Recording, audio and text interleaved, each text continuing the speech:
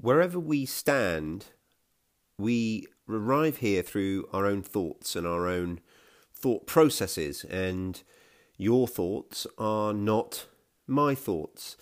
And we do not have to stand on the same place. We don't have to do the same things. We don't have to arrive at the same conclusions. But wouldn't it be nice if we could at least discuss how we got here?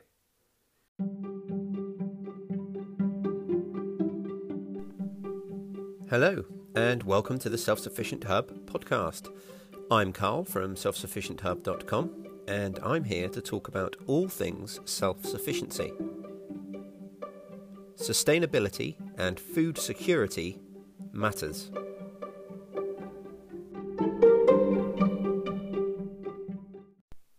Hello everyone, and welcome to episode 63 of the Self-Sufficient Hub podcast. I hope you're all safe and well. So today we're going to pick up where we left off on Friday, and we're going to be talking about ethical eating and choices and raising ethical meat and different ways of eating ethically, both from an animal welfare point of view, but also from a sustainability point of view. I want to start off with a couple of caveats. One is a continuation of Friday's, which is to say that there is nothing about me that is judging anyone else for their choices. So I'm not in judgment of you if you eat a lot of meat that you buy in a supermarket. I'm not in judgment of you if you are a vegan. I am not trying to preach to anyone. I'm just having a conversation. I'm talking about what I do, why I do it, and how I got there. And I just think it would be great if we could all just engage that little bit more with the choices that we're making. So that's the first caveat. And the second one is to say that I am recording this directly after I recorded part one. So if there's been lots of feedback so far, I haven't seen it yet. So parts 1 and 2 should be seen as a collective. And then if there is lots of feedback and lots of people have opinions, then rest assured that they will arrive at the show. They're just not here yet. So a little bit of time travel going on. So we spoke in the last episode predominantly about some big picture stuff around animal welfare and things like that. So today we're going to talk about some more individual topics within that thought process, within that idea, are in the same ballpark, but all sorts of different things within it. So we're going to start off with dairy and byproducts. So one of the things to just have in your mind is that there's a lot more to producing the food that we eat than just the end product that ends up on our table. So dairy is one example of this. To create the milk that is in our supermarkets, there has to have been an animal that has been bred and given offspring.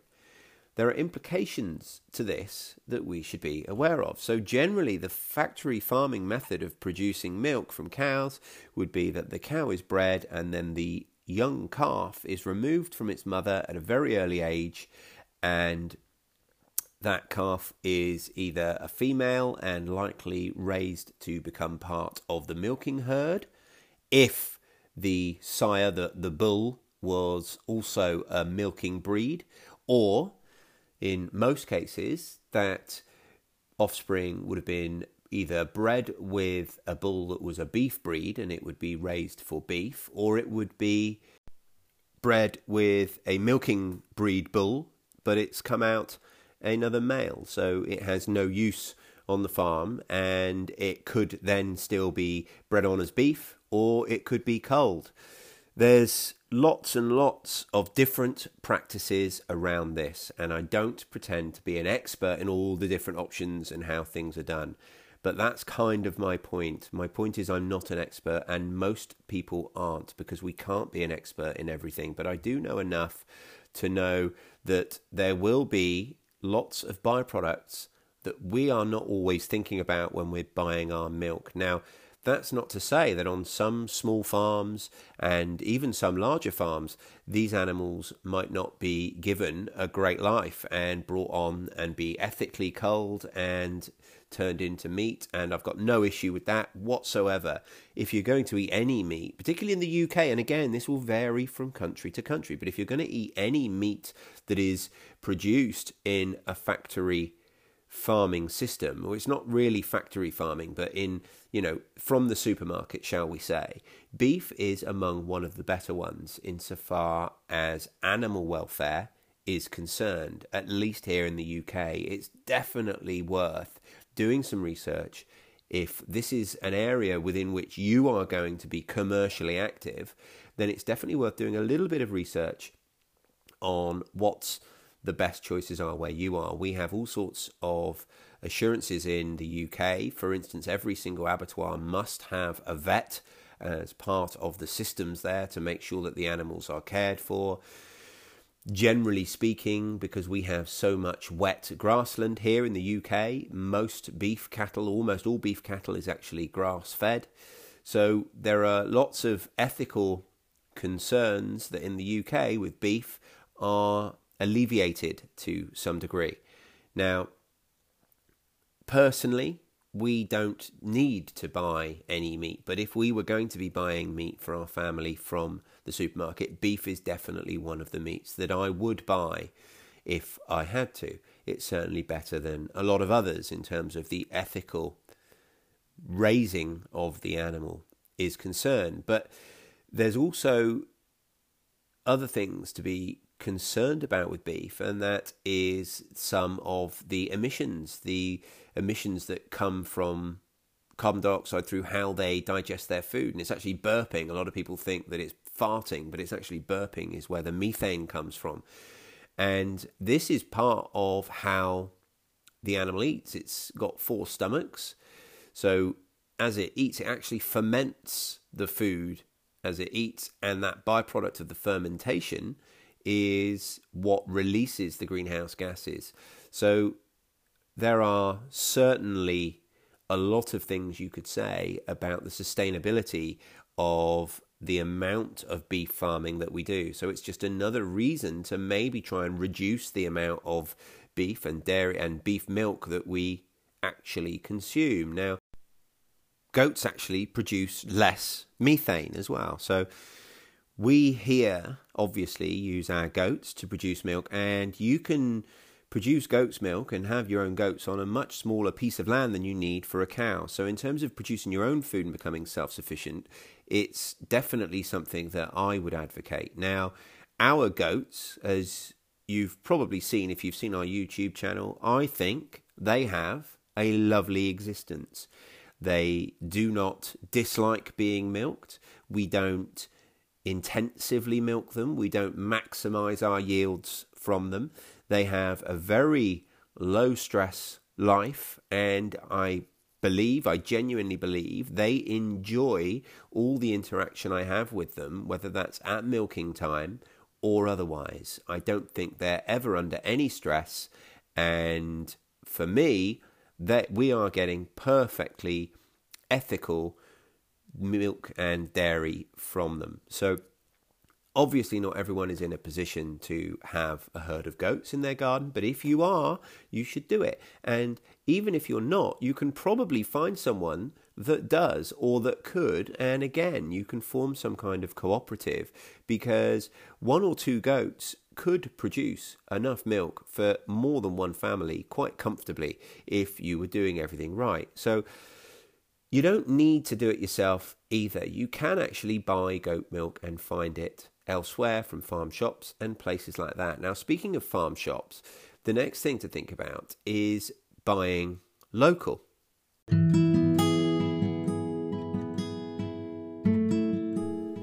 You can now support the show directly. Just go to patreon.com/self-sufficient-hub. You can become a patron and set up to donate to the show from any amount. Pledging as little as $3 a month makes a huge difference. If that's not your thing, you can also support the show by sharing it with people you know or posting about it on social media. We really appreciate all the help that you give us. It's people like you that make this show possible.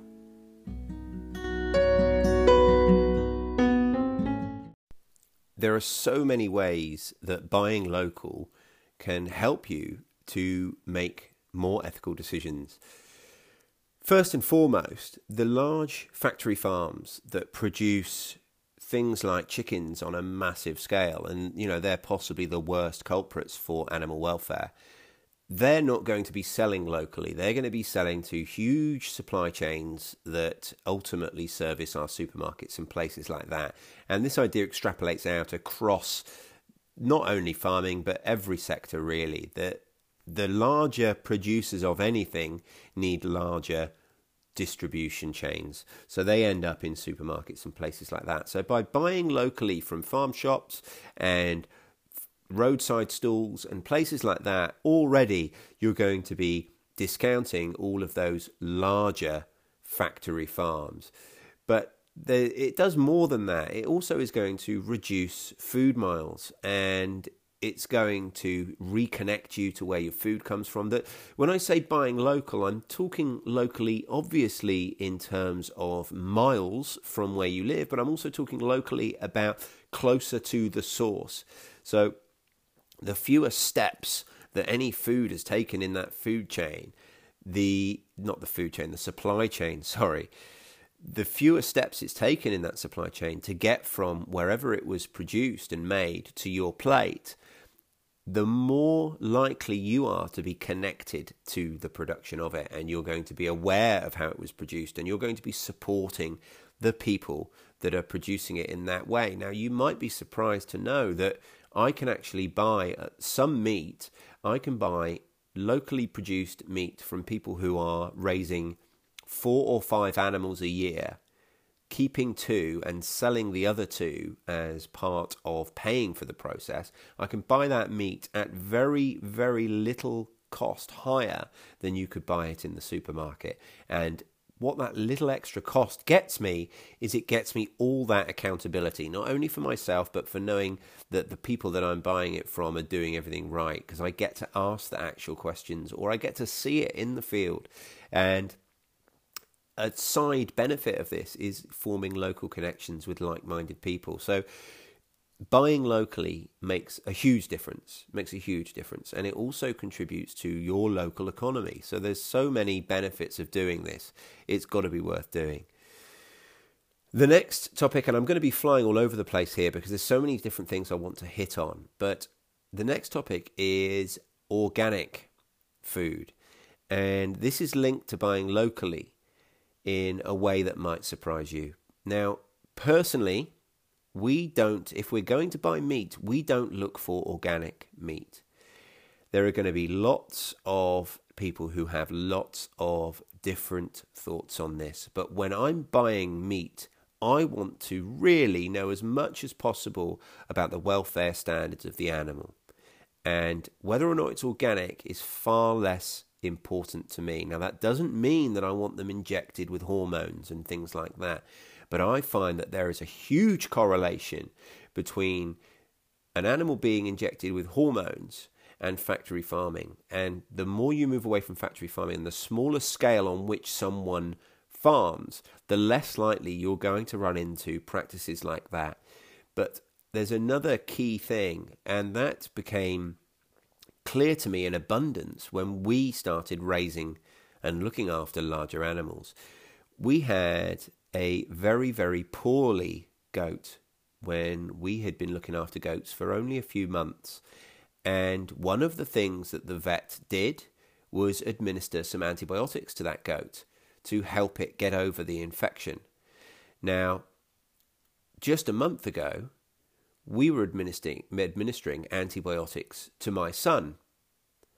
I would hate to think of an animal suffering because they were not in a position to receive the treatment that we would choose to give them, and the treatment we would choose to give members of our own family, because we can't afford to do that because it will forsake our ability to put an organic sticker on the produce at the end of the day. To me, there is something wholly broken about that system.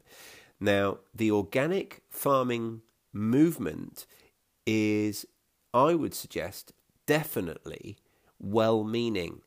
And it is definitely a result of some positive pressure that we as consumers have put on the marketplace. But I think that the system is broken in quite a number of ways. This is just one of them. I just think that for an organically certified farm to be in a position where they can't make the best ethical decisions for their animals for fear of risking the organic certification, to me that there's no counter argument to that. That's just wrong. There must be another way of doing it. There must be a better way of doing it. So we also have a relationship with a locally owned fruit and vegetable shop, and when they first started, they used to be organic. However, we spoke to them about maybe having some of our produce there, and we mentioned, we're not organic and we've got no desire to be, because the cost for someone like myself who's just selling their excess produce, the cost of becoming organically certified, because it's basically like a trademark term. You can't use it unless you pay, basically, to be part of the scheme, and that payment comes in lots of different forms. I'm not saying you pay for the sticker, you just pay a fee and you become organically certified. I'm not saying that at all, but I'm also not saying that it's cheap, because it's not. It just means that it rules us out. And they said to us that it's far more important to them, and they're no longer stating themselves as an organic fruit and veg shop. They do sell a lot of organic produce, but they say that it's far more important to them that their food is produced sustainably, ethically and locally than it is organic. And I certainly feel the same way. So it's just something to bear in mind when you're thinking about what organic food means, particularly when talking about meat, is that there's probably more to it than most people are considering most of the time.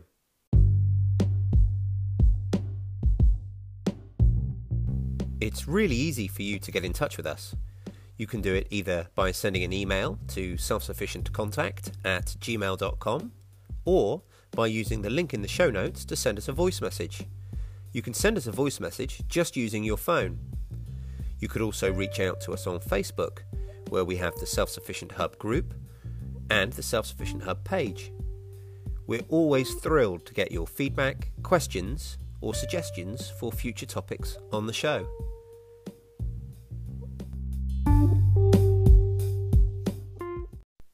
Next up, we're going to talk about chickens. We're going to talk about chicken meat. We're going to talk about chicken eggs.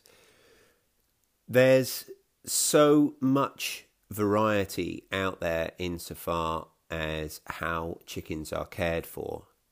And unfortunately, 99% of the eggs produced for consumption fall way over on the wrong end of the spectrum as far as I'm concerned. So one thing that I would definitely suggest to everybody that purchases eggs from a shop is to do your research.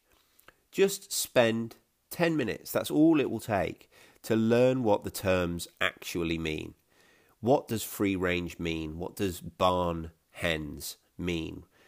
Most places have done away with caged hens now, but the welfare standards haven't really increased all that much, and I'm speaking from experience. So we rescue some battery hens. We rescue some every single year, and we go and collect them sometimes from the actual farms. Now, they're not called battery hens anymore. I mean, we still call them, they're colloquially called battery hens, but strictly speaking, they could well be free-range hens. But I can tell you from experience that the state of the hens has not really improved, despite the alleged improvements in welfare standards. Well, there are improvements in welfare standards, but they're not anything like most people would think that they are. So a free-ranged hen may never, ever, ever, ever go outside in its life. All free-range means is that they have access to the outside. Now, this is not to say that some places aren't doing things right. Some places absolutely are. But What is important is that you do your research. So if it's important to you that your hens that have laid your eggs are living a comfortable existence, it's important that you know what it is you need to find on the box of your eggs that is going to qualify for that. I don't want anyone to be under any illusions that they're doing one thing when they're actually doing another. And this isn't about judgment, and it's not about telling everyone that they should do what I do. It's about awareness. And I think it's really important that we make conscious decisions based on the evidence and the facts. So do your own research and find out what all of those little symbols on that box of eggs that you bought from the supermarket mean, what they actually mean.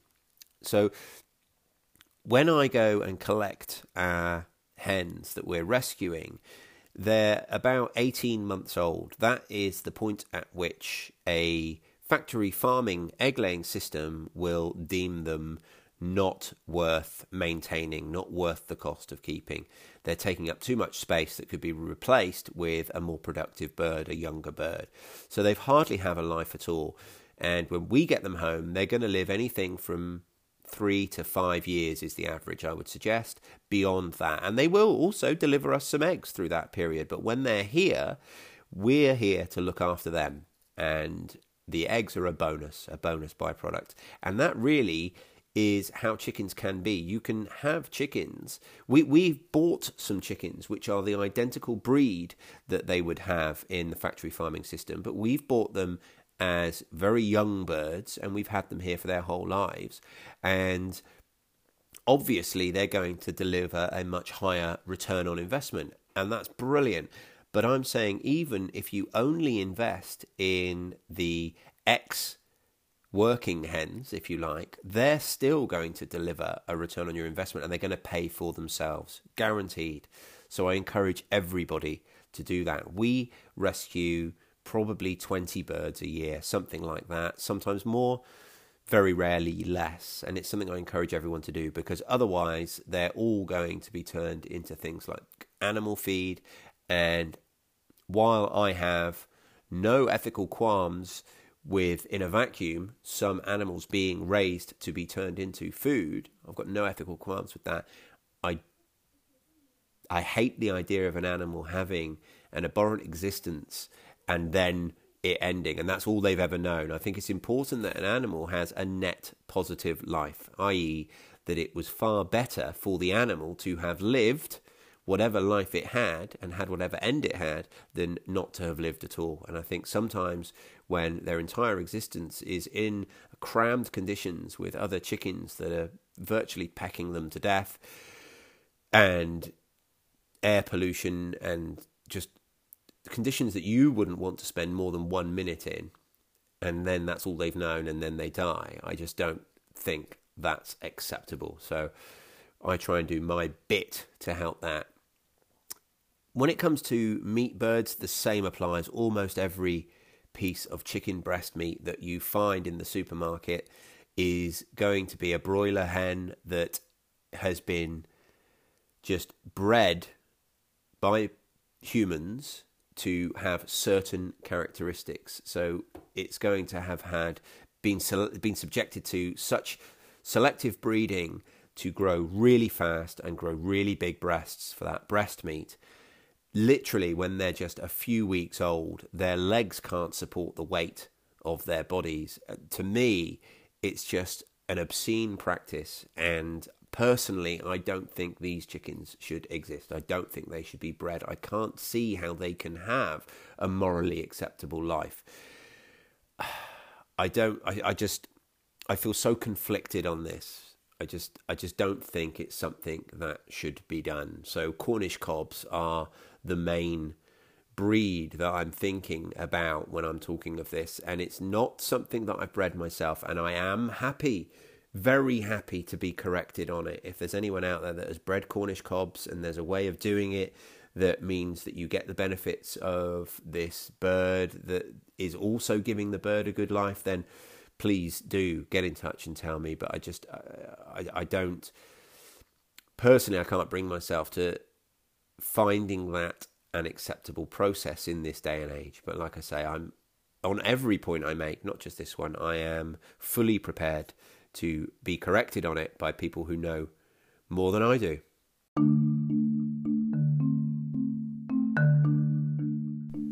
You can find Self-Sufficient Hub content elsewhere online in lots of other places. We have a YouTube channel, we also have our website, and now there's our Facebook page and Facebook group. Links to all of these you can find in the show notes. Come check us out.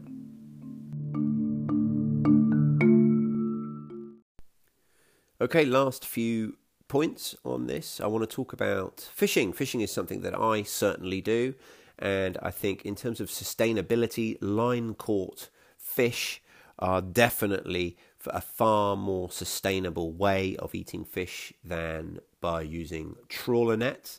That's not to say that the animal does not experience some discomfort, but all I do is I try and mitigate that discomfort as best I can. So every single animal that I fish for, I'm targeting animals that I'm going to eat. Very rarely do I get bycatch. I'm talking about sustainable types of fish. For instance, mackerel is one of the main fish that I fish for, and I'm going to dispatch that animal the second that I land them. I think there's lots of farmed fish that have all sorts of environmentally damaging practices around the farming of them, salmon being among them. And then there are lots of fish stocks in the wild that have been depleted through overfishing, things like cod.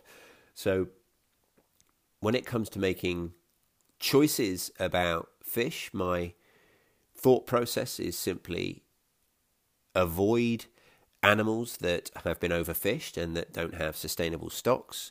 Avoid animals that are farmed through unsustainable practices or practices that cause problems to the wild stocks, such as salmon.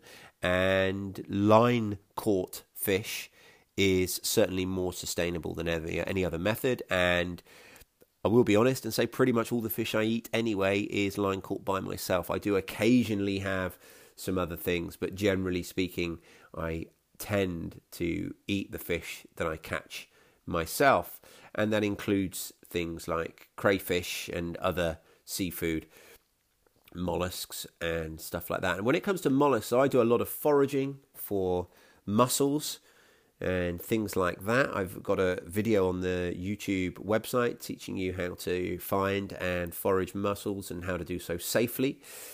But mussels don't have a central nervous system, so they don't feel pain in the same way you and me do.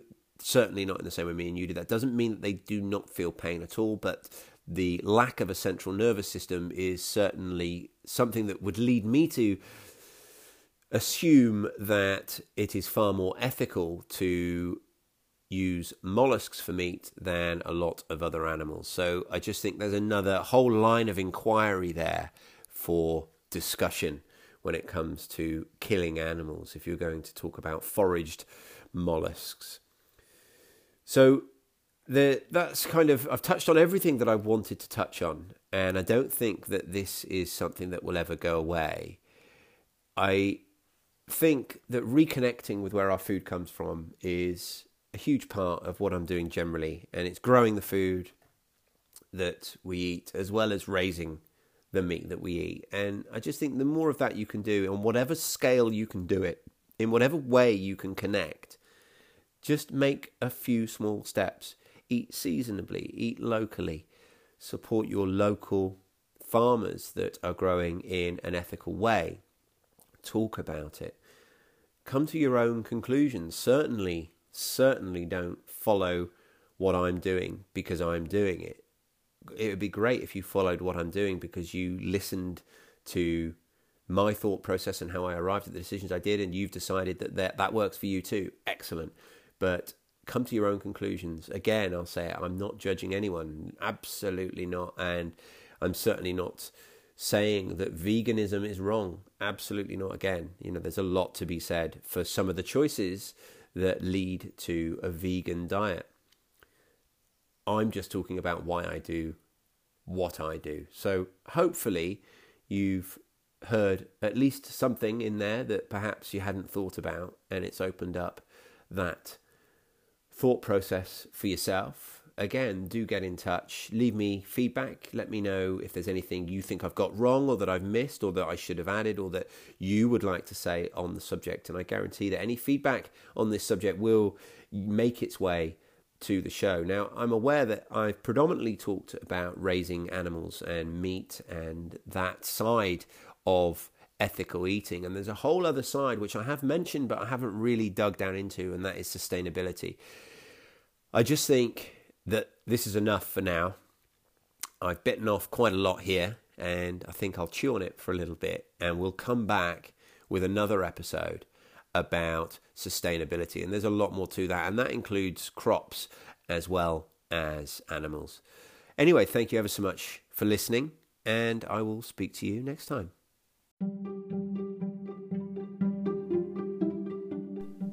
If you find this podcast valuable, there's several ways you can support it. The easiest of which is to rate and review it wherever you get your podcasts. You could also talk about it or share it wherever you post online, including your social media pages. And now you can support the podcast directly by becoming a patron at patreon.com/selfsufficienthub. However you support the podcast, we really appreciate it. Thank you for listening. See you soon.